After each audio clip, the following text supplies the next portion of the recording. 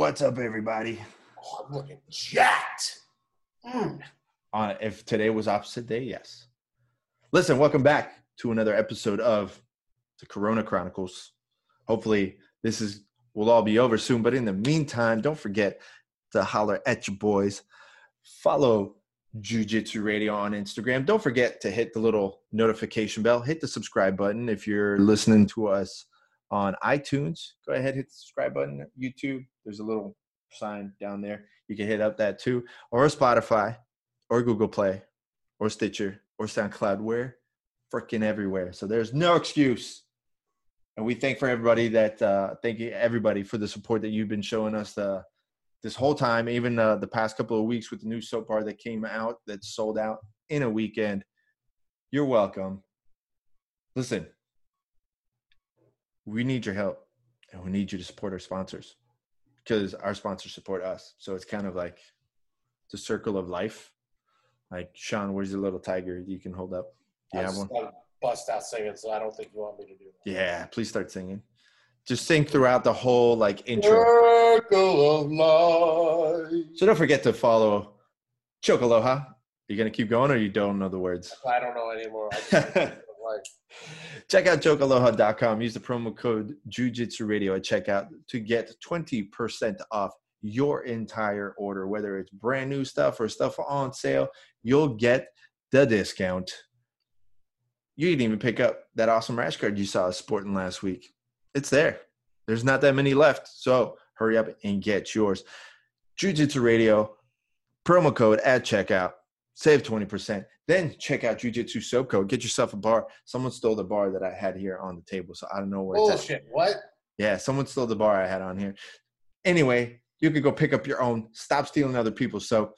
Go to jujitsusoapcode.com. Use the promo code JJRadio, and you can get yourself some limited edition bars, just like the one we had. It might not be as cool as ours, And but still it'll cool. clean all your muscles. Yeah, see, like that. It'll get right in all those creases. Get in all the creases. Get yourself some antifungal spray for the gis, for your bags. Pick up a bath bomb if you got a bathtub big enough for you. And you can get it all at discount when you use the promo code JJRadio. At checkout, you'll get 10% off. You're welcome. Big shout out to Jiu-Jitsu Soap Co. And also, don't forget to check out our homies over at Giraffe Choke, where you can pick yourself up a hat as cool as this. I just love the fact that it's even got a little alert, sweat spray. That's detail, son. That is detail. You can get yours at giraffechoke.com. Use the promo code JJRadio checkout, and you'll save 25% off of orders of $99 or more and get free shipping. So don't wait. Don't hesitate. Get yours today. Why are you laughing? This is detail. This These detail. stick figures. Detail. There's details on stick figures. But there's no face. Actually, there is a face. You see the eyes? Look at that. See, it's got eyes. It's got a nose. Holler at your boy. Listen, we got a special guest today. This is someone that's got a real insight and has been a part of the jiu-jitsu scene in the United States almost from day one. We have a mutual friend who made me privy to his whole story, and it was really, really interesting. Sean and I really had a blast on having him on the podcast, so I think you're really going to look forward to it. Straight from Toms River, New Jersey, from Maidama BJJ, Jim McCormick. You kidding me, Bob?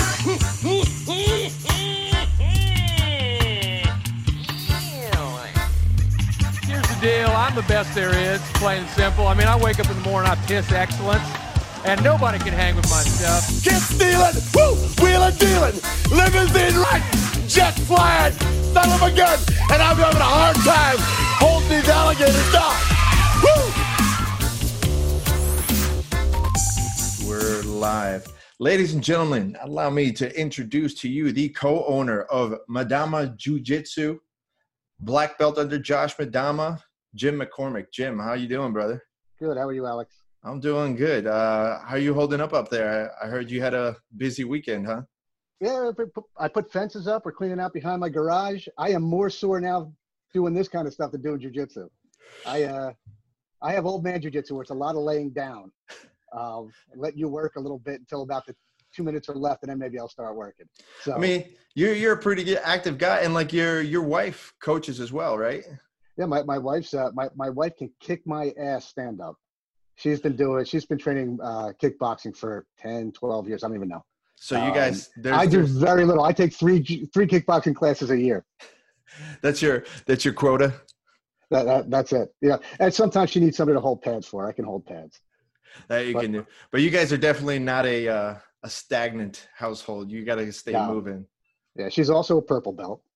Oh wow! And my daughter's a purple belt. My 15-year-old son is a green belt, but he you know what, he can. His thing is kickboxing too. When he was 9 years old, he kicked Al Iaquinta in the head. So Al came by the academy. So for people who don't know, is that my instructors, we were just talking about before we started. My instructor is a Matt Serra black belt, and he knows a lot of the guys from Matt's place, and Al's one of them. We would have guys from Matt's place, Chris. Al Iaquinta, Weidman. Chris Weidman. Right. I learned that the base of my whole head and arm strangle game is Chris Weidman's game. Oh, that's a good. Chris was funny. So anyway, Al Iaquinta came down and taught a kickboxing seminar, and my son was 9. And I said, "Watch this, Al." I said, defend yourself. Go ahead, Caldwell. His name's Caldwell. Boom.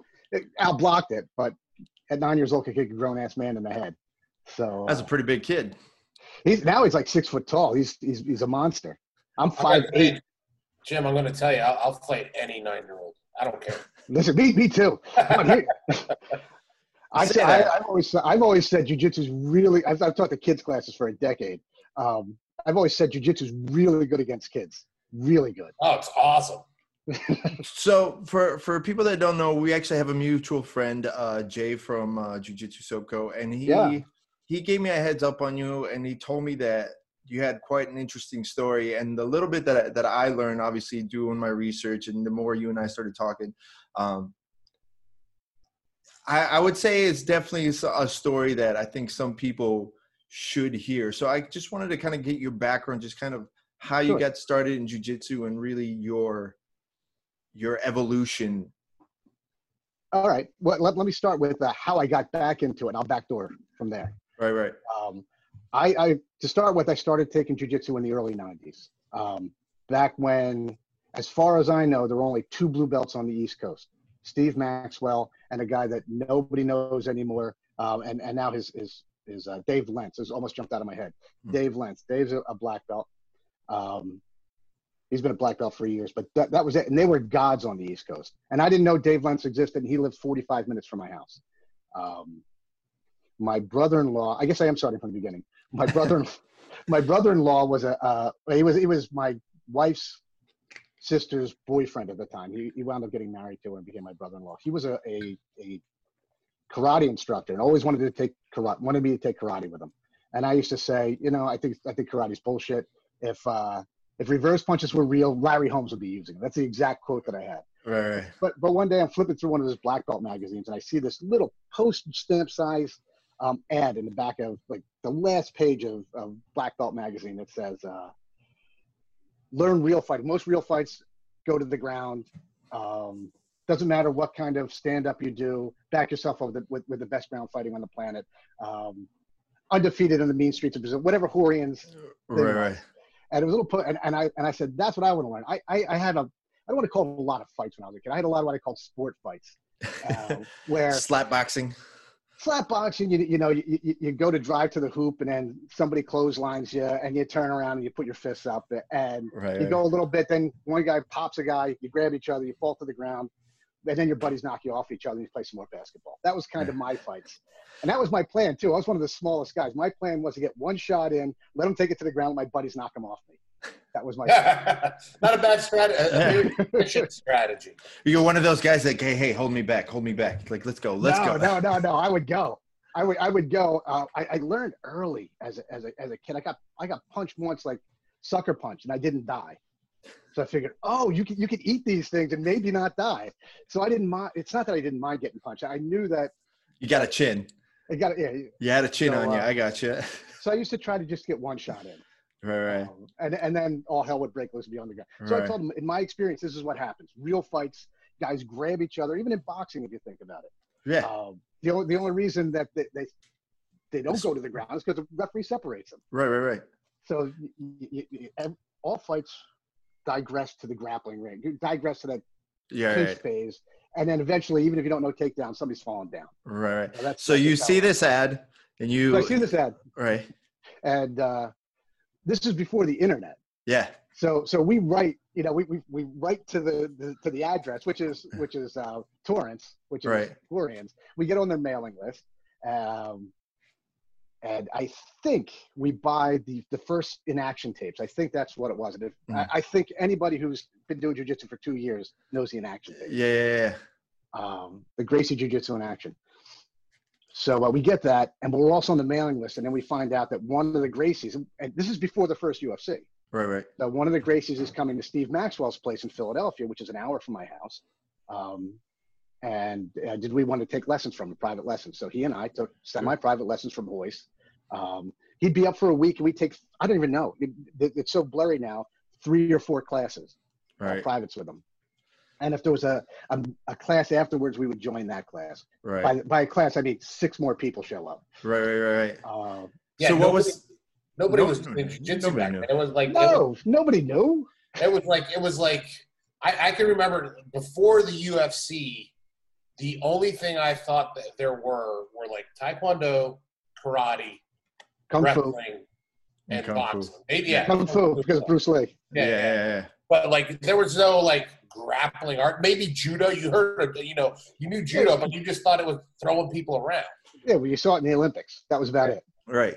But it was always one of those things, like, I was never one to believe, like, when you saw the one guy, like, get into, like, a karate stance in a fight, I'm like, I don't know if this is going to play out the way that you think it's going to play out, bud. Like, I mean, it looks cool and all, but so. Well, that was my point with karate. It's like, if these punches work, Larry Holmes is getting paid millions, and Larry Holmes was the heavyweight champ at the time. Yeah. So I could kind of tell you what the timeline is. Yeah, right. He'd be using them. He's not. For sure.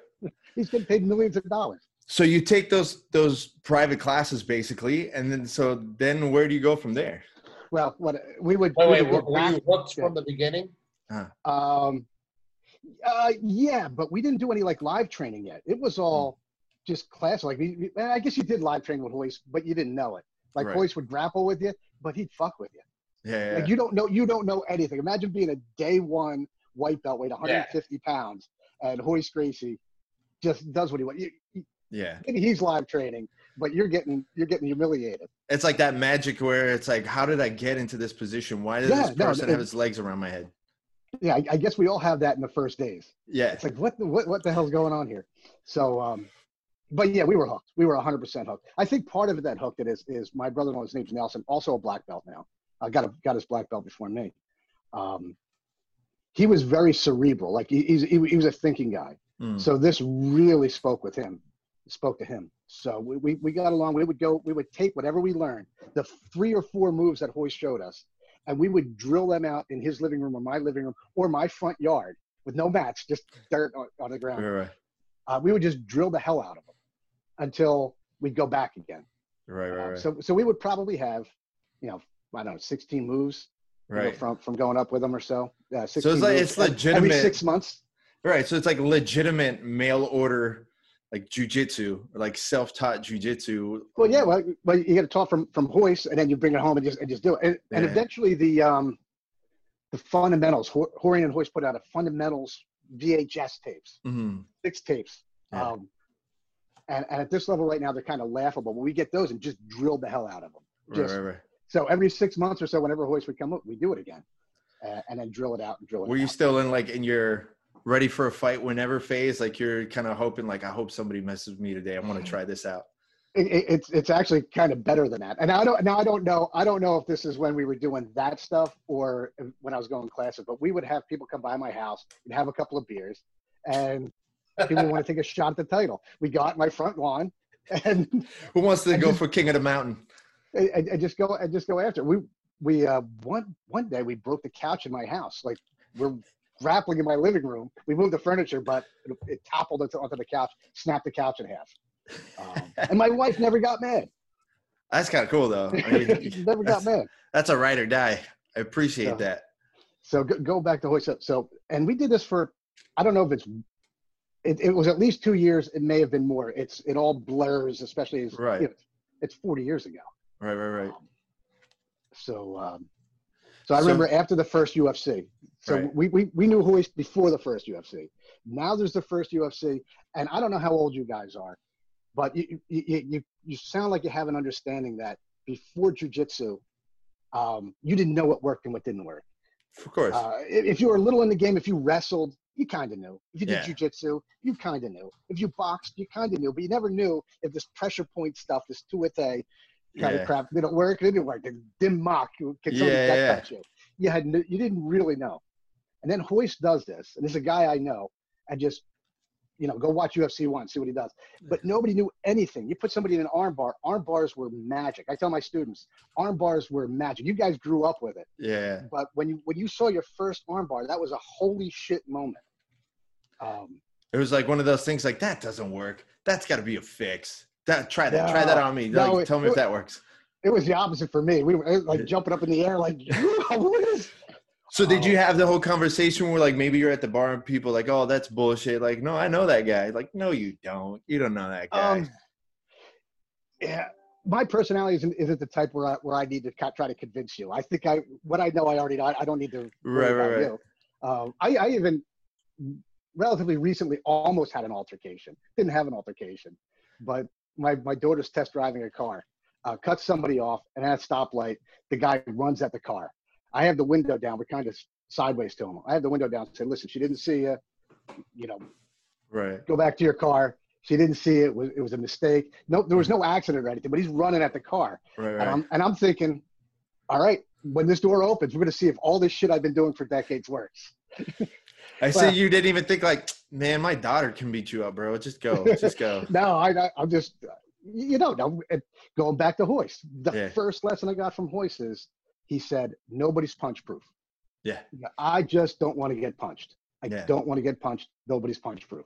I still think about that like all the time. And when I teach classes, sometimes I said, nobody's punch proof. Anybody can sneak one in on you. Yeah. Doesn't matter. Here's my question: is Nelson still doing karate, or did No. That years ago, that was gone. Yeah. Yeah. At Years what ago. point? I wonder at what point did he go? Oh man, I think after the second or third lesson. Right. Well, I mean, it's like if you get the karate belt, it's like, man, there goes 3 years of mine. I hate saying that because I don't believe anything that you do like that physically that can provide discipline and confidence. I don't think it's a waste of time. It may be. You might get something out of it, but you might not be getting what you think you're getting. And especially if you're a kid. But, at the same time, it's very, very rarely does karate ever work in a fight. Please take a horse stance against me. I mean, I'm begging. Yeah. You know kidding. what I'm I mean, No kidding. listen, there are some videos where you see where it does work. So, I mean, they got that kick in. They might have gotten like the punch in, but I mean, look, there's a really famous like old like video where it was some pimp was like beating up like his girl, and it was like right in front of a karate studio. So the guy comes running out and he just sits there, horse stance, and just single punch, like just beats the crap out of the pimp. You've never seen this, Sean? I've seen it. The one right. It's in the like street. old. Yeah, it's old. I mean, so like you got to give credit where credit's due. Once in a while, it works. No, that's what I'm saying. But Goes back to you can always get a punch in. Yeah. Nobody's punch proof. Chris Howder put it the best. Like have you watched that documentary on YouTube, Roll? Yeah. Where he says everybody else is walking around with sticks and stones, and you're walking around with a howitzer. That's the difference between jiu-jitsu and everything else. It seems. Minus So, punch factor. so Jim, all right, UFC 1 goes on. What happens next for you in jiu-jitsu? So what winds up happening is after UFC 1, now I'm probably I'm not a young man at this point. I'm like 35. I'll be 56 in a month. Hey, So I'm not a young pretty guy. good for 56. Thanks. It's not me. It's jiu-jitsu. Trust me. You tap enough, you learn how to kind of protect your neck a little bit. Keep the face looking good. So I'm like a 35-year-old man, and Royce after UFC one. Now UFC is still underground. Yeah. You have senators saying that this stuff is awful. It's the worst stuff on the planet. Even cockfighting. You know, worse than animal porn. Right. You know, it's that kind of stuff. But I go to Royce. The first time I see him, I look at him like he's my dad. You know, like I'm 5 years old, my dad, and I literally said, as 35 years old, "Are you the best fighter in the world?" And he looks at me, and goes, "I'm not even the best in my family." So, Which is technically true. it was technically true. All right.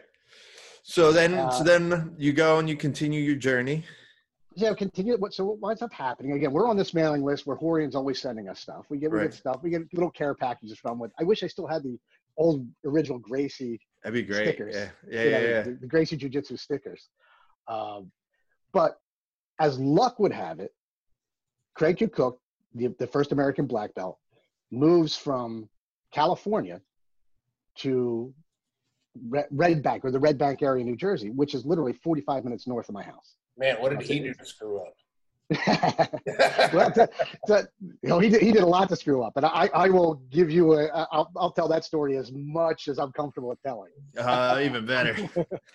And it's not a lot because I never was an inside guy. So he moves up there. Right. Hear about it. Me and Nelson hear about it. We start taking classes immediately. I work with Craig long enough to get a blue belt. So that's a year and change, whatever it is. And eventually I was working an hour and a half in the opposite direction, coming home. I had a daughter. My wife said she was 1, but that timeline doesn't work. She might have been 3 because she was born in 91. Right. The first UFC was 93. Yeah. Yep. So I was probably going to Philadelphia when she was 1. But whatever. It's somewhere in the early, that's why I always say the early. Right. So Craig goes up there. But I'm traveling from Princeton, coming home, kissing the baby, eating dinner, going up and 2 or 3 times a week to train 45 minutes from the house. And on top of that, there's a bar across the street. So you take your hour and a half class, and then you're another hour and a half in the bar, and you're not home until 11, 12 o'clock at night. And then then it starts all over again. And it just became, I actually thought it was unfair. It became too much to put on me with a growing family and a growing career. So, and maybe I was a little bit, I'm trying to think now, I was probably a little bit younger than 35, but I was. Yeah, you're 10 years older than me. Gotcha. So that at 90, I was 90. I graduated high school at 18. So maybe 30. Yeah. Right. So closer to 30. So first UFC, you were 30. Yeah. So closer to 30. So I wound up quitting. I wound up quitting taking formal classes. You got to remember that my brother-in-law, at that point he was my brother-in-law, is still taking classes. So we would come and drill all the time. We would still drill. We'd still catch up. He'd show me what's going on. So I wasn't totally out of the picture. And I started taking some judo and getting my ass kicked in judo. And the reason I got I started at the YMCA under Mr. Cook, the local YMCA, and they would start with Newaza, with ground grappling. And I was a blue belt, and I was doing really well, better than the brown belts. Came in like just cocking the walk. Just came in, just grappling. I didn't know shit about judo. I just knew that it was like a parent art to jiu-jitsu or companion art to jiu-jitsu. So I took it, and I would have a good time on the ground, and they came stand-up time. Now, my stand-up was pathetic. Craig Q. Cook made fun of my double leg takedowns and said, "You know what? Don't use this. I'll give you something else." It's not for you. Yes. So, but then it became the stand-up time, and I just got tossed around. I mean, I would go home hurt. I'd get tossed around. Right. I don't remember how long I lasted. It was less than a year. Did they have mats? Yeah, we had mats. We'd pull out mats. Again, it was a local YMCA. We pulled out mats. Because I've seen people doing judo on like wood floors, and I'm like, what? They were really thin mats. Those puzzle mats. Those puzzle piece mats. Puzzle, geez. Yeah, I'm dating myself. We didn't have puzzle mats then. I know there's people still using those now. No, we didn't have them in the 90s. Oh wow, yeah, that'd be bad. That was a later. No, you had those accordion mats that you put. Those were yeah, exactly. That's what they were. Right. So you drop out of judo. drop out of judo. I'm still doing a little bit with Nelson every now and then, but Right. even we started getting. He winds up getting divorced from my wife's sister, so we're not as close. He That makes things winds up awkward. he winds up going in the military too. That had Right. things going too. Right. But he gets his black belt from a local guy. At this point, there's two relatively local jiu-jitsu guys. Ricardo Almeida's out west about an hour. And then you have Renzo's already here in the city. Let's go back to Craig. Yeah. Let's go to the timeline. So Craig, I think that I'm the only person on the planet left that will talk about Craig. Craig doesn't even talk about Craig anymore. Yeah. He's out of jiu-jitsu. I caught up Yeah. with his son on Reddit, private messaging him, because his son now takes jiu-jitsu. I think it was a blue belt when I caught up to him and asked him, "Are you Craig Cook related to?" I don't think the son's name is Craig. Are you Cook related to Craig Cook? How many Cooks are going to do jiu-jitsu? Yeah. And he said, "Yeah, that's my dad." And I kind of told him my story. I said, "You know, your dad's an important person in my life. Please pass along my, that he was important to me." Right. And I'm sorry, my boss is calling. No worries. We can pause it if you want to Can pick we it up. pause it? Yeah. All I would right. have said yes. I need more money. Help me. All right. Okay. Back from the pause. So you were saying, you run into Craig's son Craig. on Reddit. On Reddit and ask him about Craig, what he's up to and stuff like that. And he said he's completely out of jiu-jitsu. Doesn't even like to talk about it.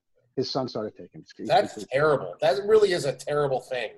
Well, what happened, and I might be talking out of school a little bit. These are the kind of things that I'm a little bit unsure about, because even though I was taking jiu-jitsu in the early 90s and I was a student under Craig, I was not by any sense of the word one of the inside guys. Right. I'm one of those anonymous guys that show up, take class, go home.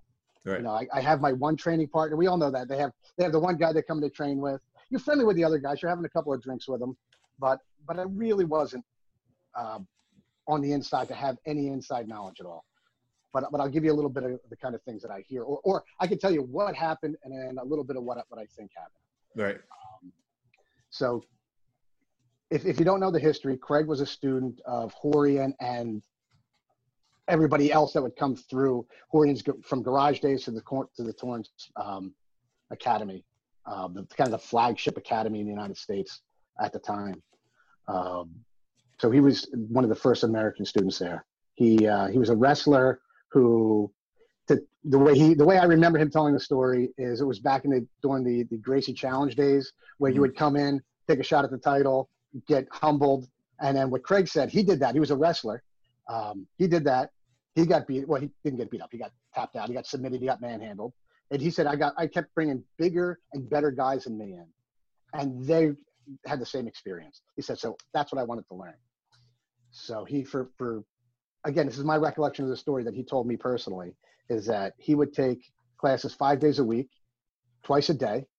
And after 10 years, Horian still wouldn't give him a black belt. After 10 years of twice a day working out, Craig had to go to Brazil and got it from Elio and Hoyler. Got his black belt from Elio and Hoyler. So he comes back, opens up a school, actually piggybacks off remember the blue belt I talked about, Dave Lentz? Yeah. He hooks up with Dave Lentz, who was a nationally ranked Taekwondo instructor and a blue belt in jiu-jitsu. So he's got his own school where he's got multiple martial arts. He's got an Aikido guy and Taekwondo. That's all I remember is Aikido and Taekwondo, but I knew there were other things that he would have. And so he winds up hooking up with him. And the way it used to be back then is there was a bucket at the side of the mat. When you came to the mat, you put cash in the bucket. And I forget what it was. I don't know if it was $25 a class and I was taking 2 classes a week. It was costing me $50, or if it was $50 a class. I don't remember. But I do remember it was more than I really should have been paying. It was more. It wasn't cheap. It wasn't cheap. Yeah. He was already adjusting for inflation. And it certainly wasn't cheap for somebody starting a career with a new kid and a new house. Yeah. But again, my wife, God bless her, never once That's awesome. complained about the time or anything else like that. Not once. To this day, not once. And I spent a lot of time doing jiu-jitsu. I spent a lot of time the last decade doing jiu-jitsu. So we would hear like Craig talking with somebody in the office phone every now and then. Heated discussions. Don't know who it was at the time, but heated discussions. And then we come into the school one day, and the Gracie signs that are up on the school, the Gracie Jiu-Jitsu things are gone, and it says Brazilian Jiu-Jitsu. We've never heard of Brazilian Jiu-Jitsu. Brazilian Jiu-Jitsu was not a thing. Yeah, as far as I'm concerned, Craig Q. Cook made the name Brazilian Jiu-Jitsu. Right. And what me and a couple other students surmised was, or maybe I got some inside information, is that Gorian wanted to be kicked up some cash for using the Gracie name, or whatever the argument was. And Craig said, I am now talking out of school. I have no idea if this is what really happened, but this is what I've always thought happened, is that he didn't want to do that. Screw it. I'm not going to use the Gracie name. We're going to call it Brazilian Jiu-Jitsu. And now we all have schools, So but my thought was, hey, we're still learning the same thing. I don't care what it is, whether it's associated with Gracie or not like that. So I take classes long enough to get a blue belt. At the same time, so now Craig's pissed off the Horian side of the family, that side. Right. He goes. There's a whole other side he could go with. And he does. And he does. He somehow, and I don't know the backstory about how Renzo got involved, but he brings Renzo from Brazil to New Jersey. I remember the first day he showed up, and here's the power of Renzo Gracie. And again, now I'm a 30-some-odd-year-old man. I have no idea who this Renzo Gracie, this short Brazilian, Renzo, this tall Brazilian Jiu-Jitsu guy, this tall, handsome guy. I don't know who he is, but he sees me rolling, and I hear him say, "Hey, this guy could be good. He fights with his feet." Now this is what, 30-some-odd years. This is 30 years later. I'm still like, "Hey, this guy could be good. He fights with his feet." I'm still telling that story. That's the power of Renzo. And I remember him teaching one class. He may have taught more, but he taught one class, and then shortly after that, I'd stopped. And then they moved the academy in Red Bank to New York, and even Nelson had to take a day off of work to travel to New York and take a whole day. So it kind of fractured from there. We would drill a little bit. He was taking a class a week, and then a couple of schools opened up in the area. But I was mostly out of it by then. I would drill a little bit. The way I say it is, I was mostly out of jiu-jitsu for at least a decade, maybe 15 years, 10 to 15 years. Was it just one of those, like, life just got too busy, like you didn't have time for it, or did you fall out of it? I was playing a lot of golf. I was playing a lot of softball. I was always active. Right. There was just a lot of other things going on, and there was no jiu-jitsu in the area. Right. There wasn't. You had, for a long time, you had to go up to New York City, which in order for me to take a class in New York City, you plan the whole day. Yeah, it was a whole day thing. It's a whole day. Even though Renzo's is I could probably get there in an hour and a half. It takes me a half hour to go to the bus. Yeah. The bus takes an hour and a half to get up there, hour 15 minutes, a 15-minute walk from the bus terminal. You're there for an hour and a half. Now you got to catch the train again, get your car back, catch a train, get the car, or get the bus. Yeah, unless you've been up to New York for like longer than a weekend, and you really got to understand or get a physical feel of the whole transit route of everything and the traffic. People don't understand what it takes to get just even 2 miles in the city, let alone go from like Jersey to back to Manhattan or wherever you had the school at the time. Yeah, it was Manhattan. It was a process to get there. So Nelson was doing less and less. So it went away for a while until my 9-year-old, my now 23-year-old, 24, wanted to start taking jiu-jitsu classes. And so there were 2 schools in my town. One was a guy named Billy Scott, and he only had kid wrestling, and the other one, Madama Jiu-Jitsu, and he just started kids jiu-jitsu classes. So I talked to Josh on the phone, and what's funny is I pretty much quit jiu-jitsu when he started. Mm-hmm. So we know some of the same guys. We don't think we ever took a class together, but we know a lot of the same guys and a lot of the same stories. And he says, "You know what? I'll teach your son, but you got to come back too." And I said, cool. "No." I said, "There's no way. I know what this is. Yeah. You can fool somebody else. I've been there. I've been in this circle." Yeah, this is not for somebody in their 40s now. Yeah, this is a hard thing to do. And he goes, "Fine, I won't teach your son." And I That's said, a power move right there. it was a power move. And then he said, tell you what, if you come back 1 day a week, I won't charge you. I'll just charge your son. Just 1 day a week. He goes,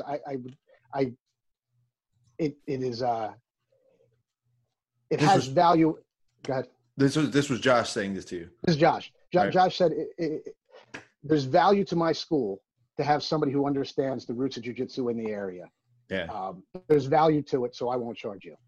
So I wound up coming back once a week, and then twice a week, 3 times a week. My 9-year-old winds up quitting.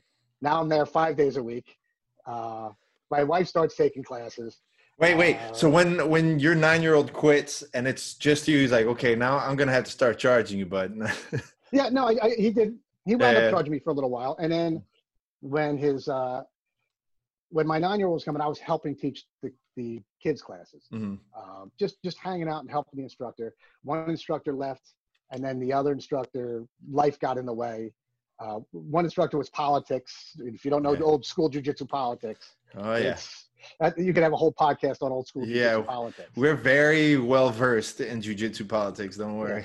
20 years ago, I would have been kicked out of my school for having this conversation. For just sure. Talking to somebody from another school. Yeah, for sure. I'm teaching the kids classes, and then one leaves because of politics, another one life gets in the way, and I'm left teaching the kids classes, and that's when he takes me off the bill. Eventually, like a year or two after teaching the kids classes, and I became a mainstay. I figured at my age I was never going to be. I competed until I was a purple belt, and I always I was 150 pounds and at least 10, 15 years older than everybody else that I competed with. Awesome. I knew that my time was.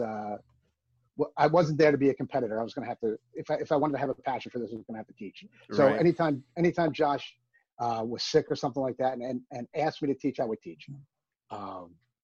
There's a skill to teaching that takes a long time. Get somebody new who's never taught. You guys, get somebody. Well, Sean can't teaches. Catch their breath. Yeah, Sean teaches.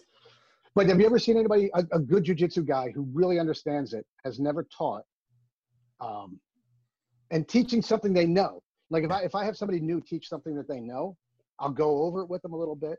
Mm-hmm. I'll tell them way ahead of time so they have time to prepare. But I think it's like singing. Mm-hmm. Like if you don't know where the breaths are, you get yourself out of breath. I even catch that sometimes where all of a sudden I'm not in the right cadence. You got to stop for a second. Well, or you get too many details or not enough details, or you move on too quick. There's so many pitfalls to teaching. I learned a great trick from Josh, from my instructor. And I want to talk about Josh in a little bit too, because he's out of the game now. But one of the great things that I've learned a lot of great things from him. But he taught that you were saying about not putting enough details in, putting too much, making a mistake when you're teaching, not teaching the technique right, and having to go back in.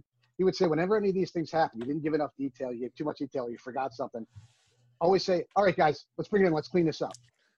So whenever I hear an instructor say, hey, let's clean this up, that means one of those 3 things happened. I didn't put enough. I screwed up. Either I screwed up, you guys are screwing up, or we both screwed up, and we got to recommunicate. And I've screwed up plenty of times teaching, but now I'm to the point where I just say, hey guys, I taught that to you wrong. I kind of mixed up 2 things in my head. So when your 9-year-old wanted to start training, did they already know? Did she already know that like you train?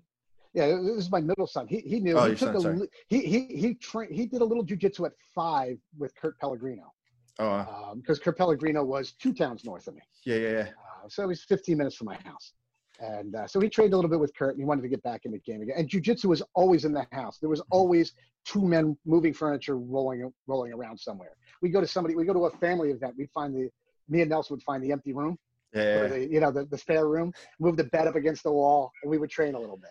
Like I said, there was a time where we weren't as tight as we had been. Right. So whenever we got together, it was like, all right.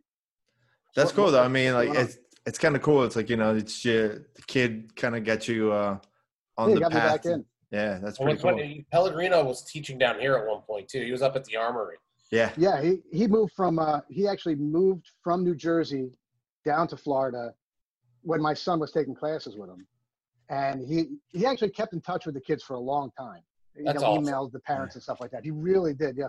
He's got some little black eyes. He's back up in the area, but I will always say good things about Kurt just based on that. And he said he went went down there to pursue his dream of mixed martial arts and getting into the UFC. No. So, but he kept in touch with the parents for a long time. So, Do you now? I know because you and I were kind of joking around about this, but you have a story / lesson that I thought was hilarious when I heard about this.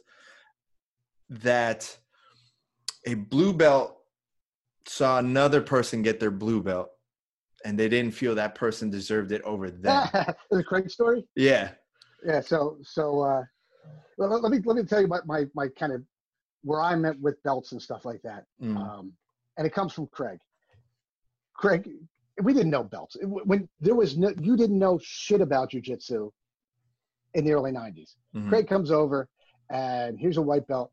Get used to the quote is, get used to the belt you're wearing. You're going to be wearing it a long time. So I've never worried about my belt, not once. So this is when people are starting to get their blue belts. They're starting, we've been there. He's been teaching us a year or so, and people are starting to get promoted. So Craig's sitting against the wall, and watching a couple of guys roll. And there's a guy on the other side I'm sitting next to Craig. There's a guy on the other side of him and says, how come he has a blue belt and I don't have a blue belt? I could take him anytime. Craig just goes, all right, go, he's right fucking there. What do you need me for? Go, he's right there. Is that the story you wanted to hear? Yeah. Yeah, he's right there. You don't need me. You're a man. Go take care of business. So how long until that person got a blue belt? I don't even remember. I don't even know if he stuck around. The first blue belt promotion I ever heard of was a guy named Tommy. Tommy was like the shortest, most unassuming guy at the school. You would never think that Tommy was a killer. Tommy, he got his blue belt. Craig threw it in the back of his truck, and Tommy didn't know it for like a week. And Craig said, did you find anything in the back of your truck? Tommy's like, what are you talking about? Go to your truck. Goes to his truck, and there's a blue belt. He goes, I threw it in your truck a week ago. Oh, that's funny. That's going to suck. That's the best promotion I've ever heard. Like you see the ones, the promotion ceremonies, then you see the belt tying, rolling with the guy, and then they put the belt on him while he's rolling.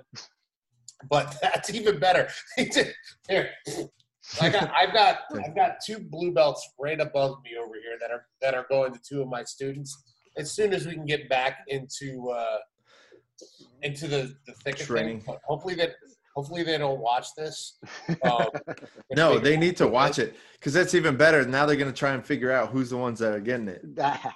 But so you're going to do it that way? You're going to just throw it in the car? I'm gonna chuck it in their car. Here you go. Good luck. It's like, hey, douchebag. I got promoted similar, not close to it, but he said, hey, Jim, you're a blue belt now. I don't have blue belts yet. When they come in, I'll give it to you. So I don't remember. It was a month or 2 before they came in. That's freaking hilarious. So like, it's never been a big deal, but I understand to keep people interested. They really do like that little piece of tape. Yeah. They do like another colored belt. I mean, especially like in the US, it's really about like an achievement. It's almost like a way to project what you're feeling on the inside. Like some people, it's an ego trip. Other people, it might be like a self improvement, just realization. So I mean, it's understandable for both sides, but it's got to be crushing for the people that like that one guy. It's like, why he has it and I don't have it. It's like, all right, you don't need me. The thing is, we make mistakes. We forget that this guy got first or got this straight blast or whatever. It's like, then you see somebody with 2 stripes that have, or 3 stripes when this guy only has 1, but he should have had as many as that guy too. And it's like, it happens. We have it's not lucky. It's at our gym, we set things up. It just happened. Serendipity. We didn't set anything up. We're not smart. I mean, my partner is an MMA fighter, a Division I wrestler. When he forgets something, he goes, "You got to remember, I get punched in the head for a living." So yeah. It just so happens that he and I and the guy Corey, who teaches our advanced classes, who's a brilliant grappler, we kind of keep everybody on their toes. We'll say, so there's 3 of us always looking at it, and you know what, our kickboxing instructor also kind of keeps track of guys, and he's a 4-straight brown belt. Probably should be a black belt by now, but Josh left a year or so ago, so we got to work on that. Right. But the four of us kind of keep, especially the three of us, but the four of us keep track of guys, and we'll say, hey, do you think so-and-so's a purple belt yet? Do you think he is? Keep watching, roll with them a couple of times. Let's see what we got here, see where we're at. So there's kind of four of us keeping tabs. And by and large, if we all don't agree to promote somebody, we don't promote them. Unless one of us says, no, you guys are wrong. And I think at that point, if we say, no, you guys are wrong, I'll defer to them. Right. Like I don't think so yet. But some people grow into their belts. Yeah. Some people, you hold some people back because you expect more from them. Maybe they're one of your competitors and you really want to push them. And then you have other guys that, man, they show up. They show up 5 times a week. They do the work and it's just not coming together, but they're sincere about it. You promote that person. Maybe they're like, you know what? He thinks I'm a purple belt. Maybe I should be a purple belt. Maybe I should apply myself a little bit more or kind of think about jiu-jitsu a little bit more. And if you do that right, I've had good experiences with that. Do you, as someone who's been around the game for as long as you have, and you get into doing the promotion, do you take the mentality of the individual into play too? Like you said, they grow it, like where they're like, yeah, maybe they're at black belt level skill wise, but mentally they're not there yet. Boy, I still have an old school mindset where, and it comes from Josh. Josh, my instructor, has kicked people who've been out, people who have been in his school all the way up to purple belt, really close to brown belt, and kicked them out because of something that they've done outside the school. Something that it's, without getting into details, is you can't be teaching somebody this stuff who's going to use it against a spouse or against a small guy in a bar just because you're feeling like an asshole today because you drank too much. And I learned from him, and I'm going to have to make the decision one day. I don't have anybody on my radar, but one day something's going to happen. You say, you know, I can't, you got to go. Yeah, that's 100%. That happened with one of our friends' gyms. He's up in Philly at Danilo. He had to kick out 2 of his students because they got into an altercation with a kid for no reason. They just bullied a kid. He's like, yep, we're out. There you go. Yeah, I've seen guys get kicked out of the gym that day for after a tap kicking a guy. Mm-hmm. Yep, you got to go. I travel an hour to get here. I pay my dues. I've been with you for 5 years. No, you did that in front of me. What are you going to do when I'm not in front of you? Yeah. It's that adage. It's not the first time they've done it. It's just the first time you've caught them. Yeah, right. That's a lot of it. So when you got back into it, was it around like 2008 or something you said? Probably 14 years ago. All right.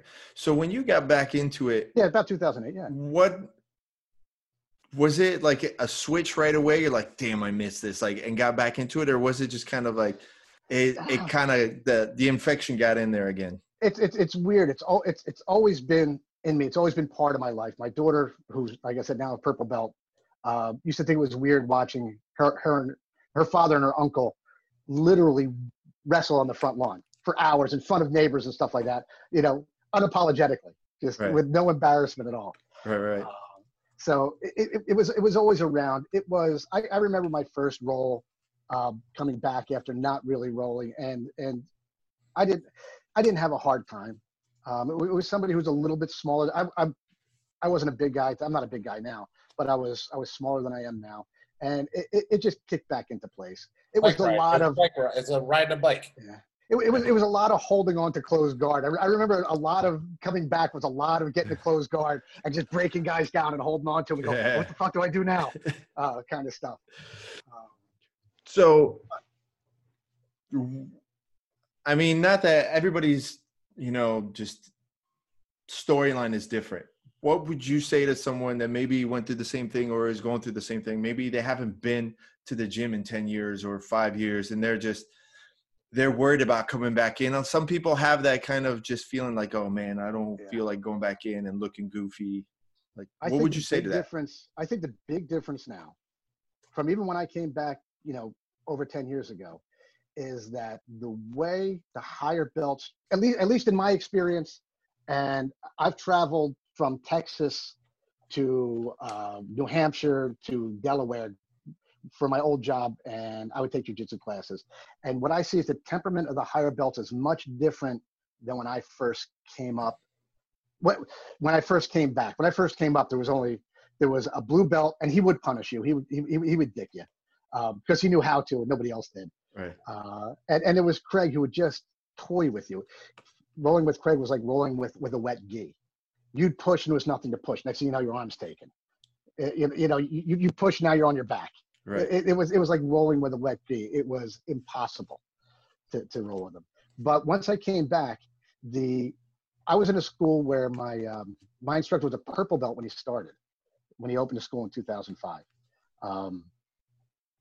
And purple belt, brown belt, black belt, all being an instructor. And the guys who came up underneath him they weren't meatheads. But if you think that you're going to come, from decades ago and come into this gym and just think you're part of the team, you're going to have to earn it. Right. And I ate a lot of shit for a long time. A lot. Yeah. I can remember the first time that I kind of got it finally on the inside, kind of, is I went to an open mat on a Sunday with two guys, two more senior guys than me, and I didn't tap and I held my own. Then they started talking to me. This day and age, your blue belts, your purple belts, your brown belts, you come in, you're coming in your first day, you get as much respect, at least in my school, and I see it in other schools, you get as much respect as anybody else. None of our senior guys are trying to beat anybody up. You don't prove anything by bringing it to somebody who's here for, it's his third class or it's his eighth class. We don't let anybody roll until they take 8 classes. Mm-hmm. But their first time rolling, there's no pride. I can remember one kid, probably a 16-year-old kid. We rolled, and I let him do whatever he wanted to me. And he gets on top of me, the bell rings, and he goes, "I almost got you. You almost did. You almost did." Yeah. So there's a lot more of that. Add another 5 minutes to the clock, please. I did that once. Relatively recently, and Nate doesn't mind if I tell him the story. We have a guy, Nate. I won't say his last name, Nate. He's a bigger guy. Maybe, I don't know, how big are you, Nate? 250, 280? Right. It was his first day rolling. So normally when it's the first time rolling, either me, one of the senior guys are going to roll with you first to kind of set the pace a little bit and get things going. So my general thing is I take bottom. I'll even let you pass my guard. When we get to the 2-minute mark, all right, it's my turn to see if I get on top and see if I can submit you. So Nate gets on top of me, now I think it's time to go, and I can't move him. I can't do anything. And we get up afterwards, and I says, "Nate, you wrestle?" He goes, "Yeah, I wrestled all my life." I said, "Oh, that explains things. Okay, don't let a wrestler on top of you when they're new." Yeah. For me, anyway, they're tough to get out. It was funny because Sean is a coach at Temple Martial Arts in Delray, and like we used to train together at Jocko, and now I'm at Excel. He's at Temple, but we all have all the same friends. We train with each other all the time, so. I went one day to go train at Temple with Sean, and they had a new guy. He's an ex-pro football player, like 6'6", 220-pound, like model, just muscle, just straight, just like a beast of an athlete. So this is like his second or third day, Sean? It's like there's like maybe, yeah. It was like his first day. So like I'm the only person close to his size other than Sean. I'm 6'4". So I was like, sure, I'll go. So we're going, and he's just smashing me. And I'm just sitting there like, obviously not letting him get like too far, but I can't move him. Like I tried to move him. I can't move him. So I look at Sean, like, please tell me when there's 30 seconds left. And I'm looking at him, making eye contact with Sean. And then I look at the clock, butterfly sweep go. I've never seen someone so pissed off, but I was like, man, if I didn't have those 4 years ahead of you, 5 years, whatever it was, I would have been so screwed. So it's funny when you say it's like, it doesn't matter. It's like, it definitely comes into play once in a while when you get one of those guys. But the story is, and this is where Nate doesn't mind me saying it, he wanted to go get another partner. I said, no. Say, hey, let's go. Yeah, 30 seconds later, he was strangled. So I feel So what did he say to that? No, he loves it. He tells the story more than I do. You see this fucking guy? Tim, the funny thing is there was that. Here's the whole thing: is I think that time, like, so your second journey into jiu-jitsu is about what I started in January of 2007. I was right about the same time. I was 33 when I started. I tell everybody I'm just like Jesus. I started my ministry, but but when it was at that time, it was like from 2004, I would say, till about 2011. That was that whole affliction Oh yeah. time where everybody wanted to look and be a badass. I think it was just a part of our culture at that time.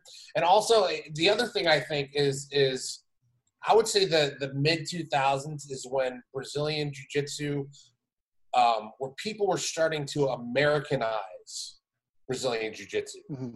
And what I mean by that is, like, you know, everything in America was, we want to be number one, we want to be the best, we want to be, so it's like, and we're really competitive about that. So I think it was about that time when people were, you know, it was still being Americanized. And now I think it's gotten to the point, now that we're here 13 years later, that people are being like, okay, we made it our own, kind of. So let's kind of chill and let's figure out how to calm this down a little bit from where we were, you know, 10, 15 years ago. Jim, I got a question for you. So I mean, you know, for all intents and purposes, you were really there as jiu-jitsu was starting up in the United States. I mean, you're one of the first people. On the East Coast. On the East Coast. What do you see is probably one of the biggest differences from how you started up to now on just jiu-jitsu in general, even the academies, like you were talking about, people being respectful the second they walk in, but like just as far as like the community and the art to begin with? When you say that, two things jump to mind. The first thing is when I started jiu-jitsu, and this could be a Craig thing, it might not be anything else, but Craig was all I had. There were no books. I had the Royce background, and Royce said, again, the first lesson, I don't want to get punched. Nobody's punch proof. Craig would say, I'm going to paraphrase, and I might even be making stuff up now because it's a long time ago, but this is the sense that I got. The spirit is right. He would say, if you wanted to get in shape, go to a gym. If you want to, if you think you're going to get spirituality from a martial art, this isn't the place. Go to church. He had that kind of a thing. He said, I'm here to teach you one thing. I'm here to teach you jiu-jitsu. And by jiu-jitsu, I'm trying to teach you how to fight. And by teaching you how to fight, I mean how to punch somebody without being interrupted. That was basically under Craig. That's what we were learning, especially the beginning of it. Like back in the day, there was a lot more striking. It wasn't so sportified. There was a lot more, and I don't remember it was a quarter of the classes, the start of every class, but we would do a lot more, you know, that old school, like Royce closing the distance in the first UFCs. There was a lot of the closing the distance, how to slip a punch, how to get to the clinch, how to close the distance, get to a clinch, and then a lot more clinch takedowns, kind of Greco type takedowns instead of shot type takedowns. We had those too, but a lot of it was how to hold your own against somebody that wants to hit you. Mm-hmm. So that was a good portion, and then the other portion was more sport grappling, where I used to ride home with Nelson going, I think we're starting to learn how to fight each other now, and that solidified a little bit under my instructor, who used to say, you know, I'm trying to teach you how to grapple against the best in the world. If you can grapple against the best in the world, the least in the world, you know, the somebody else who doesn't train, you're not going to have a problem with. Mm-hmm. So that's the first thing. I see it a lot less of that. I try to pepper that into my classes, and I wonder if I'm doing a disservice. I wonder, you know, should I do like maybe short courses of jiu-jitsu for self-defense? I mean, we talk when we're teaching a class. You talk about having inside bicep control. When you have inside bicep control, it's a lot harder for the guy to punch you. Don't chase his hand because then he can slip your hand and punch you, kind of stuff. We do teach those kind of things. I do teach occasionally coming in off the big haymaker, slipping a jab to a clinch, but not nearly as much as I remember it being taught. Again, this is going back a lot. There's like the big transition from self-defense focused fighting to the sport. And it could be Craig. And I wouldn't even call it self-defense. Because self-defense, it's really one-on-one, man-on-man fighting is what it is. You want self-defense, and I think it was Craig or somebody afterwards, you want self-defense, buy a gun. Because that's self-defense. We're really teaching you, you know, one-on-one confrontation. If it's Right. 2-on-1, run away. Right. You don't get a shot. Right. So that's the one thing is, and I don't know if it's Craig. I don't know if that's how it was in California. My first experience was 100%, well, a little bit Hoist, who was training for UFCs, and Craig. So it was just those, it was more kind of fight oriented. And the other thing is the advent of no secrets. All jiu-jitsu's out here. It's all out there. As a matter of fact, we're going to change the name of our academy because we only owned it. We only bought it for 2 years. We bought the name of the academy for 2 years. If Josh wants to open up another one in the future, we want him to have his name back. And one of the things I thought about calling it was Sherpa Jiu-Jitsu, because we're not so as much instructors sometimes anymore as we are people that are shepherding people over a mountain, up to the highest point of the mountain. All the jiu-jitsu's out there. Part of my job is to tell you what I think is BS, and what I think you should be paying attention to at your level. So that's the other. There's all the jiu-jitsu's out there. There's no secrets left. I'll go back to an old Hoist story. Go ahead. I was going to say, Jim, what I tell my guys, very similar to your Sherpa, is I say, look, man, I said, you will learn more from your training partners than you will from me. 100%. I say, what I do is I show you guys the path. This is your path. But your partner is the one that's going to show you, okay, watch out for this sharp rock right here. Watch out for this pothole. Watch out for this snake that's going to strike. They're the ones that are going to actually lead you. They're the ones that are going to guide you. I'm just showing, look, this is the direction. This is the path. Stay on this path. But your partner is your true, almost your true Sherpa.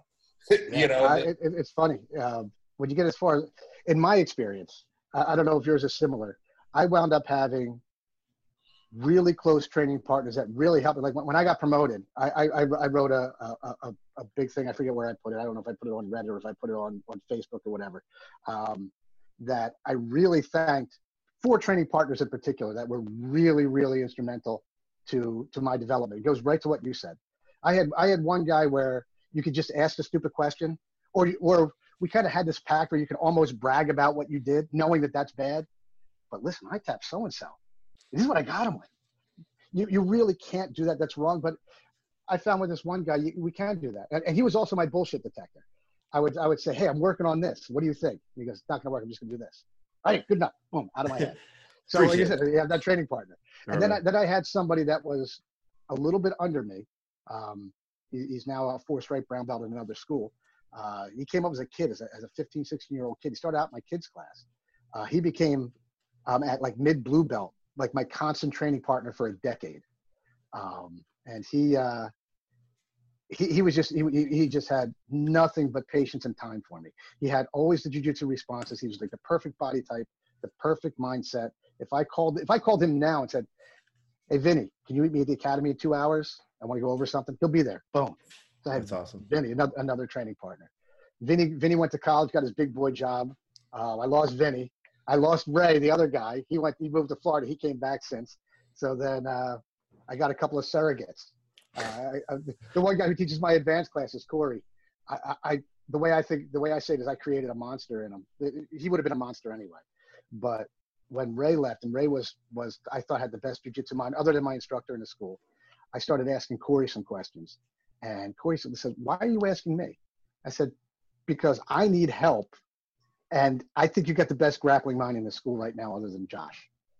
So I'm asking you for that reason. So it goes right back to Sean's. You have to have good partners. So those are the guys that are going to do it. So Corey became my guy, and now, I bury bodies for him.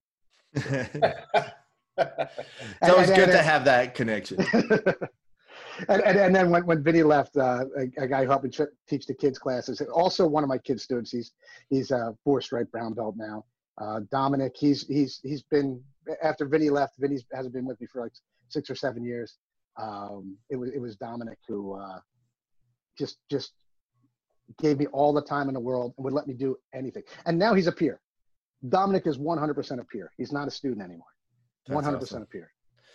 So you go through this whole just story, your life of everything, like going in and out of jiu-jitsu. What went through your head when you finally got your black belt? It's weird. You got to go back to the mindset that I've always had, and my partner too, who is a Division I wrestler. We are the worst guys when it comes to belts. The worst guys, because I used to say, "What belt are you in wrestling?" You know, laughing. So my thought process was, I can tell you what it was, because Josh said, "What do you feel now that you got a target on your back?" I said, "Come on." I said, "I've always had a target on the back. Yeah. I'm the old guy." I said, if you want to hit one of your senior guys, if you're going to roll with one, you're thinking you're going to tap one of these guys or dominate them rolling. Who are you going to pick? Corey. Corey's 6'3", 6'4". He looks like Superman. Yeah. So you're not going to get Corey. Shammy, my partner, he's a Division I wrestler that will eat you alive when he wants to. So you got him. We have a couple of the other guys. Young Joe John, who's just an athlete. He doesn't need jujitsu. He'll just out athlete you. Right. You know, another guy that's just a bear. But you got the skinny old guy. I said, "I've had a target on my back since you gave me a purple belt." I said, "If anything, I'm relieved." He goes, "What do you mean?" He goes, "It doesn't matter anymore. I'm out of the game. It doesn't matter. Now I do jujitsu. I've always done jujitsu for me, but now I do it for me. It doesn't matter if 7 white belts in a row tap me. What are you going to take it away?" Right. You can, but now I'm out of the rat race. I'm out of the color game. That was it was more relief. The other thing I told Josh, I said, don't promote me. I said, it's going to come one day because I'm not quitting. And that's what Nelson told me. Nelson got his black belt. He goes, "You know how you get a black belt? Don't die. They got to give it to you sometime." So I told him, I don't want a pity promotion because I've been around a long time. You feel like he's been. When you think the time is right, that's when I want it. I said, the other thing is, as much it would be an honor, my instructor is close with Henzo. He's close with Matt. He's close with some other guys. I said, I don't want my black belt given to me by them. It would be an honor. Don't get me wrong. If that's what you think the path is, have at it. But I am your student. I want to be promoted by you. So that's cool. I don't know if that really answers your question, but no, that's does. kind of what I thought about. No, but I mean, it's really fitting. I mean, it's pretty cool because it's almost like the second you got that belt, it's like your ego's gone, and like all the other stuff that everybody focuses on and the whole journey of jiu-jitsu is gone. It's like it's not about the tapping or getting tapped. It's not about what color the belt is. It's got nothing to do with that. It's 100% your journey now. It's what you experience in that moment every time you come in to train. Yeah. So it's pretty cool. It is. However, if you tap me, I'm coming at you. I'll send Sean the up. ego's still there. I might not catch up to you because my jiu-jitsu, I'm a counter puncher. When you get to my age, and I also have some health conditions. I have a bad tick. I had a heart attack in the gym. Wow. Oh, jeez. You're the second person we've had on our podcast that had something happen. We had somebody with a stroke a couple last year. I saw that, but I didn't listen to that podcast. I didn't watch that one. It's pretty good. But it's funny too because our good friend Tom, he was my solid training partner for a year and a half, and he trained with us like consistently day in day out with a heart defect that he didn't even know about. So it's funny because he had to go and take a huge step back on his jiu-jitsu. It's the same thing. So it's pretty cool. Yeah. I mean, like, it's good to see you're healthy. But I actually – but my point is that I don't have – at my age and having that, I don't have the – it's not that I don't have the gas tank. My tank doesn't refill as fast as most people's. Right. So that's why when you roll with me, it's usually like about the 2-minute mark. I got one good spurt in me. I have one good sweep attempt or one good turnover attempt. And then try to hunker and see if I can't get a submission. But one. I heard Henner telling a story about Helio, and Helio would still get on the mat in his 90s, but what he did was, what was a victory to him? He just moved the goalpost. The victory was to start in a bad position and survive and get out. Yeah, and that was his victory. The older we get, the more we got to move the goalposts. I'm at that age. I'll be 47 in June. I don't want to move the goalpost yet. Yeah, I'm not moving it yet. So you got another decade, brother. I'm not moving it yet. You got time. Funny though. my partner Shammy. I said, one day you guys are going to be giving me mercy rolls, and he goes, "Who's to say we're not giving it to you now?" Oh, shots fired. Those are some serious shots fired. So I know we got to get going, and we both got to get back to work. But Sean, you're freezing up there a little bit. Or is that my internet? Oh, I think we just lost Sean just for a second. Give it a minute. He'll be right back. Yeah, see, he's freezing up. So I know Sean has a question that he wants to ask you if we can get him back in just a minute, but I'll let him ask it. There you go. Sean, you there? I'm here. There. All right, there he is. So, Sean, let's hear your question. All right, Jim. Everybody's in the lockdown. Everybody's in the quarantine. What have been your 3 go-to shows on Netflix or Prime or anything, or movies or something that you've watched since you've been All right. One of these is embarrassing. My Little Pony. No. It's Better Call Saul. I'm finally catching up with Better Call Saul. Nice. I watched kind of like heist movies and stuff like that with my 15-year-old son. Nice. We like that, and I play Minecraft. Nice. Okay.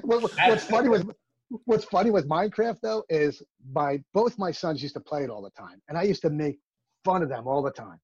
And then when I started traveling for work, I said, what can I do with them that I can still be with them? We played Minecraft together. You get a realm and you play Minecraft. Now the two of them don't play anymore, and I'm playing. But listen, guys, I also play Call of Duty. Nice. So are you throwing out your namer tag in there? If anybody wants to challenge you, Call of Duty. Yeah, it's JMC_IV. All right. I think that's it. But let me tell you about Minecraft though. If you've ever played Minecraft, play hardcore Minecraft where you only have one life. All right. Like all the monsters and stuff like that are hardcore. I'm at my 31st world trying to just beat this Ender Dragon. It is the most stressful fucking game when you play it at this level. And the way I described it to somebody, it's like jujitsu. You know how jujitsu is? You have all these lulls, right? And then you have a lull, and then there's a period of intensity. Right. Like, oh shit, I'm gonna die if I don't do something now. That's what playing hardcore Minecraft is. You got these long lulls, and all of a sudden something's happening. Somebody wants to kill you badly. So are you to the point where like you go and when they play it at the movie theaters, like they have the whole screen for the movie theater? Are you at that level yet? No. Come on. I suck. But that's my embarrassing thing is I play Minecraft like every moment that I kind of have. Not every moment, but listen, you won't hear. Just relax. You won't hear anything from me, man. I still got my Nintendo. I just got over my addiction to the newest Star Wars game, so I'm not going to say a word. Yeah, you won't hear anything from us. But shows Better Call Saul. Then I got to catch up on the Man in a High Castle. I got to catch up with that one. I didn't watch that last season, and I think Westworld is now back up. Yeah, because I've been seeing that online, and I keep going past it. So no, I'm 3 shows away from that. So I actually want to check out the original. I want to check out the original Westworld. Was it from like the 70s or something? Yeah. I live it. That's how old I am. I love them. Well, that's what I was going to ask you. You said like you're watching heist movies and stuff with your son. Are you watching like new ones or old ones? Like, are you throwing the Sting at him? We go back and we haven't gone that deep. We watch. What's the last one we watched? Oh, we just watched Inception. Nice. Blew his mind. I had to like keep pausing and say, "Here's what's going on." You know what I just watched that I really, really loved, and I should have watched it earlier. It's based on a true story. Is Lawless. Mm-hmm. No, That's a good movie. That is a really good movie. It's about bootlegging in West Virginia, and it was based off of a book called The Wettest County in the World, and it was just about these brothers and bootlegging and like what happened. And my grandfather was really into that like part of the like history. Like he loved gangsters and the bootlegging stuff. So like part of it was a nostalgia thing. I was like, oh, let me watch this, but it was really good. It was it's Shia LaBeouf and Tom Hardy. Yeah. And there are these bootlegging brothers in Virginia back in the 1930s. It's such a good movie. Yeah. We'll put it on the list. The next two on our list is Ex Machina. That's a good movie. A heist movie, which isn't a heist movie, but a great movie. Yeah. And that one's definitely a mindfuck. Yeah, it is. And the other mindfuck is by the same guy that did Inception, Memento. Oh, Memento. I haven't watched that. I watched that. I watched that till like 1 o'clock in the morning, 2 o'clock in the morning with my older son, and we watched that and looked at each other afterwards. And said, "That's the best thing I ever saw." What the hell did we just see?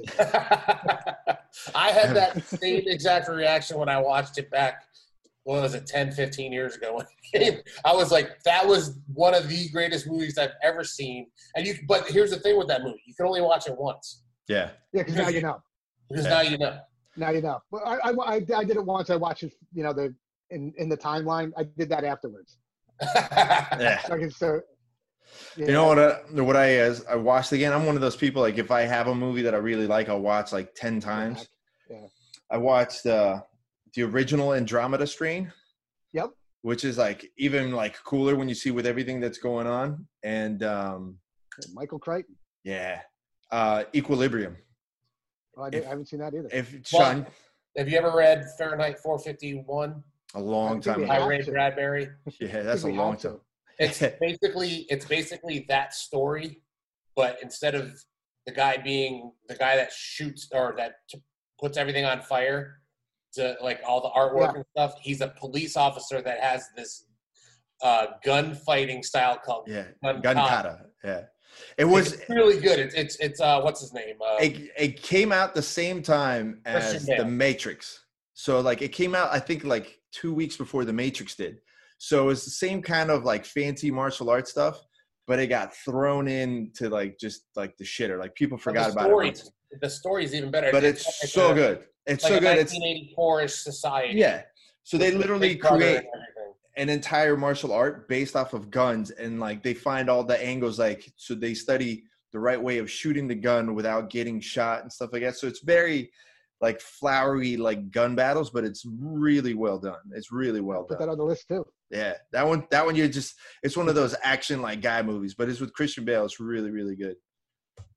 But all right, yeah, we definitely got to get back to work. Jim, thank you so much for taking the time. I enjoyed it. No, it was nice to geek out with jiu-jitsu again. Yeah, no, it was really cool to hear a story like that, and I think we're gonna try and dig deeper into Craig's story as well. I think it's something that deserves, as much as he doesn't want that story out there as much. Well, let me end it with this. He wound up pissing off Henzo too, I think. Yeah. Now I'm out of the game at this point. Right. But my brother-in-law Nelson's still there, and Henzo. Do you remember the first videos that were made with Henzo, or the first kind of good ones? The Horian and Hoist ones weren't good, but Henzo and Craig put out it was Jiu-Jitsu A to Z. I forget what it was. Uh-huh. And it made a lot of money, and Henzo apparently didn't make as much as Craig. I don't know any details, but that's when Craig disappeared. I think you just gave me a mission or homework to do some more research now and see what's going on in here. And then Craig wound up in Idaho, I think. Like, he couldn't be farther away from either coast. It's like right in the middle. Well, we'll see. We'll find out. I definitely need to do some more research about Craig, because there's some things that you brought up that I had no clue about. So it'd be cool to see. Now, I could be wrong. Just my own, memories are weird. So, but these are how I remember things. This is my personal mythology, I call it. Like when I teach, I say, this is my mythology, man. I might be way off. Like, me and my wife can't agree with what happened last weekend. So, and we're both wrong. Yeah, well, we can always go back to the tape now, so we'll be good. If you guys want to follow Jim on Instagram, it's JIM_BJJ. Follow Madama BJJ on Instagram as well, until you guys, if you decide to change the name, whatever you do. It's happening. We're going to call it the Academy of Jiu-Jitsu. Oh, that's awesome. That's what half of us call it anyway. It's just we say, hey, you're going to be at the Academy. So that's awesome. We thought of 1,000 names, and Kraken BJJ. Yeah, right. So you'll have to send me, once you guys get all that set up, I'll have to update all the links and stuff. If you want to take a shot over at Jim here on Call of Duty, it's GMC_IV. So maybe are you on Xbox or PS4? No, it's PS4. Nice. See, he knows what's up. All right. Jim, any other things you want to share with us before you take off? Or any messages for the people? No. I'll let you go. Awesome, man. I can talk. Sometimes when I teach when I'm teaching, that other voice in my head's going, "Shut up, Jim. Shut up. Let him do the move. Let him do the move. Shut up, Jim." No, that's awesome. Listen, we appreciate you taking the time coming out and sharing your story. Anytime you want to come on. I appreciate what you guys are doing. Yeah. Any other stories you remember? Like anytime you want to share them, please just let me know. I'd love to hear them. I have stories. Awesome. All right. Well, take care. Be Okay. safe. You and the family, and we'll catch you later on. You guys too. I appreciate it. It was Take fun. care, brother. Take it easy. Good. Bye, guys.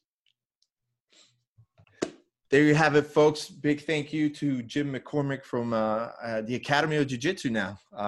So I guess we heard it here first, a little spoiler alert to everyone. Thank you so much for Jim for taking the time and sharing a very unique story. No, Sean and I talk about it. It's one of those things that, he was literally there from the beginning. One of the first American black belt in jiu-jitsu, and just to hear the little things like that, I'm sure we probably could have dug in a lot deeper too. I'm sure there probably could have made him remember a couple extra stories. In my head, I'm thinking, man, we really got to find Craig Kuta. We should, we could do like a documentary, Finding Craig. For sure. I think there's a lot of people that would probably be pissed off at that, which makes it even better. Yeah. I'm all about that. In the meantime, don't forget to check out all of our sponsors. Don't forget to check out jujitsuradio.com. Check out Choke Aloha. Use chokealoha.com. Go to, oh my gosh, use the promo code Jiu-Jitsu Radio. Man, when I get hungry, dude, I'm gone. Use the promo code Jiu-Jitsu Radio at checkout. Get 20% off your entire order. Pick up a shirt, pick up a hat, whatever is on the store, whether it's brand new, limited edition, or on clearance, on sale. You can still get the discount shipped straight to your home. Promo code Jiu-Jitsu Radio for that discount. Don't forget to check out Jiu-Jitsu Soap Co. Pick yourself up some sexy smelling bars. They ran out of ours. That's okay. I'm getting the new set coming in. It's no big whoop. No big whoop. No big whoop. Sold out in 24 hours. In a weekend. It's no big whoop. So, and everybody that got one, I've been getting messages nonstop. Everybody loves it. So I guess we're going to have to make a bigger batch for the second mixtape if there's a second mixtape. But for now, once I get the package in this week, we're going to set everything up. So for the VIPs, the people that actually want to support the podcast even more, there'll be something special in there for you guys. Excuse me. Don't forget to check out jujitsusoapco.com. Use the promo code JJRadio. Check out, get 10% off your purchase. Doesn't matter what you get, whether it's patches, soaps, sprays, whatever. The bath bombs are good. We're too big to fit into bathtubs, so we're shower people. I was in my bathtub the other day. No, that's called a pool. Kinda. It's called a pool, and the neighborhood is very upset, and there should be a letter on your door right about now. But last but not least, don't forget to check out giraffechoke.com. Use the promo code JJRadio and save 25% off your order of $99 or more, and you get free shipping, so you can snag yourself up something cool, like one of my favorite hats right here. Kickhead. Kickhead, yeah. Head kick hat. Listen, Kickhead. for my snapback folks, you know what's up. Giraffechoke.com, promo code JJRated to get your promo code. Don't forget to follow this guy at Gorilla Boy BJJ. Don't forget to follow this guy at Sonder Marketing. And don't forget to follow these guys at Jiu-Jitsu Radio on Instagram. That being said, thank you guys for all the support. We'll catch you next time. Peace. You can't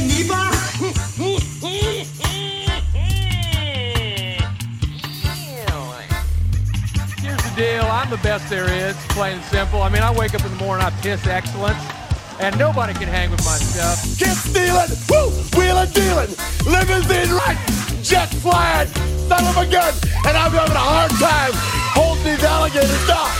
Woo!